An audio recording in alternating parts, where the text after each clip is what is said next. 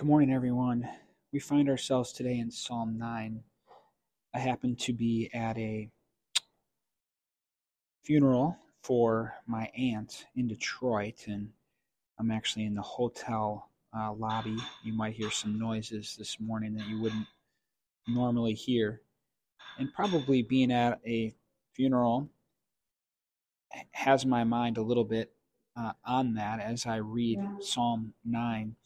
And what a beautiful psalm it is from David. I will give thanks to Yahweh with all my heart. I will recount all your wondrous deeds. I will be glad and exult in you. I will sing praise to your name, O Most High. I love how David is expressing his gratefulness to God and singing God's praises and recounting all of his wondrous deeds. Then he says this, when my enemies turn back, they stumble and perish before you, for you have maintained my justice and my cause. You have sat on the throne, judging righteously. You have rebuked the nations, you have made the wicked perish, you have blotted out their name forever. He's giving such great confidence to God, and he's seen how God has worked, but yet there's other things that David is looking for. If we move ahead to verse 13 as an example, he says, be gracious to me, O Yahweh. See my affliction from those who hate me, who lift up from the gates of death, that I may recount all of your praises. He still has challenges and people after him, and he's still hoping and desiring to see God move in the future and in the struggles that he has now. And some of this is a bit of a mystery to me, and I want to give you a perspective that I take when I think about God. And I want to move forward real quick to do that to Psalm 27, verse 13 and 14. And it says this, I would have despaired unless I had believed that I would see the goodness of Yahweh in the land of the living. Hope in Yahweh, be strong, and let your heart take courage. Hope in Yahweh. I want to read that again and just make sure we get it. I would have despaired unless I had believed that I would see the goodness of Yahweh in the land of the living. Hope in Yahweh, be strong, and let your heart take courage. Hope in Yahweh. So I think what we are to do, and the perspective that I take with God, is I've always wanted to praise and celebrate God for all that he has done, knowing that no matter what is happening today, it never can change what God has done. I marvel at God coming as Emmanuel and showing himself and revealing himself through Jesus, and Jesus predicting his death and his resurrection, and making the blind see and the deaf hear, and raising Lazarus from the dead. Like all those things, including the resurrection of Jesus in this Holy Spirit new covenant age we live in, where God lives inside of us, nothing can take that away.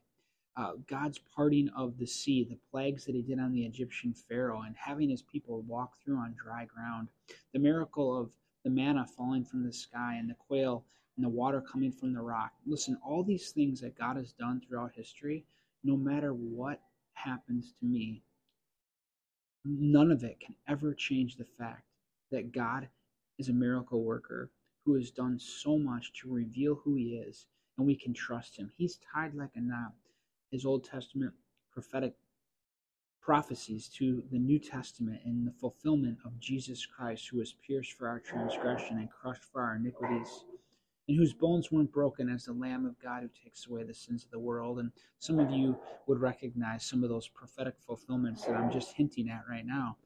So listen, all of that has been done. If I die today on the way home from Detroit, none of that will ever change what God has done. God can be trusted. He has revealed himself. He's proven himself to be true. So my faith is based on that. And yet, I have seen God work in my life in the land of the living. I remember when the church began, we were just a few weeks into it. The church was very small. We were not off to a good start, and we had no money. Almost immediately, within a month, there was no money. And I recall getting a call from my brother And he said, hey, Jay, this guy I know who I've never met before, he asked for your address. I'm like, I think he might send you some money. I'm like, really? And this is a person I didn't know at all, never met him in my life. And somehow, towards the end of the year, it was right at the end of the year, because we started the church on December 9th of 2009, and I was on my knees praying. And literally, within a day of getting up and praying on my knees for God to provide for us, I get this call from my brother. And somehow this guy had a really big deal go through, a sale where he was going to make a lot of money, and or did make a lot of money, and he wanted to, I think, give from that sale, or I don't know exactly what happened, but I remember not thinking much of my brother's call, because the average donation might be $100 or $200. So like I had no idea, and I went to the mailbox at the church. It was like on the 30th of December, and it was a handwritten envelope with no note, and simply just a check in it. And the check to the church was for $7,000, and that was a really big deal, and it was such an answer to prayer. And it was like, man, God had not forgotten about me or this church that we started. And even though it was struggling, and even though it was challenging, it was like God saying, don't give up. I haven't forgotten you. And there's so many things like that, church, where I can look back on life and say, man, I'm thankful to see God in the land of the living. I'm thankful for how he has worked in my life. Yet, I always hold with that no matter what happens to me, and even if the next thing that happens doesn't seem like God's blessing, or doesn't go my way, or I could be like, God, why is this happening? Or why are you allowing this difficulty or challenge? Or God, it doesn't seem like you're answering my prayer right now. I don't base my life and my faith on what's happening to me at every moment. I've already said, you know what? I'm going to trust God no matter what, because ultimately his judgment is going to be righteous. Ultimately, there is hope in Jesus. Ultimately, he is going to come through, and he's going to come through for me with salvation. He's going to come through for me in heaven because of faith in him. I've got a promise of eternal life. So even if this life ends poorly, or even if something doesn't go right in this life, I'm not basing my life on the circumstances of today. I've already said, you know what? I'm going to trust in Yahweh. He's proven himself to be true. But the thing is when we see God move in the land of the living, that's things that we can add to our quiver of faith to say, well, you know what? Not only do I believe in God because of the resurrection, or because of the crossing of the sea, or because he made the blind see, or because of the prophetic fulfillments, I have also seen in my past God work in my life in various ways. He has been there for me. But none of that means to me that God has to do something in the future for me in order for me to believe in him or follow him. Even if he does not do one more thing for me in the future, I already have made it my claim to him. He is mine. I believe in him, and I'm thankful for all that he has done, even if he does no more. But yet, you know what? I believe that if God does give me more days or years ahead, I'm very likely, you're very likely to see the hand of God in the land of the living. So I echo this psalm where David is praising God. I will be glad and exult in you. I will sing praise to your name most high.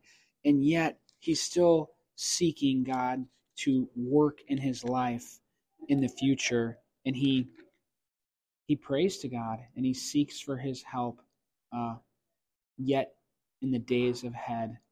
Um, it closes in this way: for the needy will not always be forgotten, nor the hope of the afflicted perish forever. Arise, O Yahweh, do not let man prevail. Let the nations be judged before you. Put them in the fear of O Yahweh. Let the nations know that they are but men. I love David's heart of exuberance towards God, and his very innate and heartfelt cries to God for God to intervene in his life. And he has. David has seen God intervene. And we will too, whether it be in this life or in the life to come. Let's trust and hope in Yahweh. God bless you all.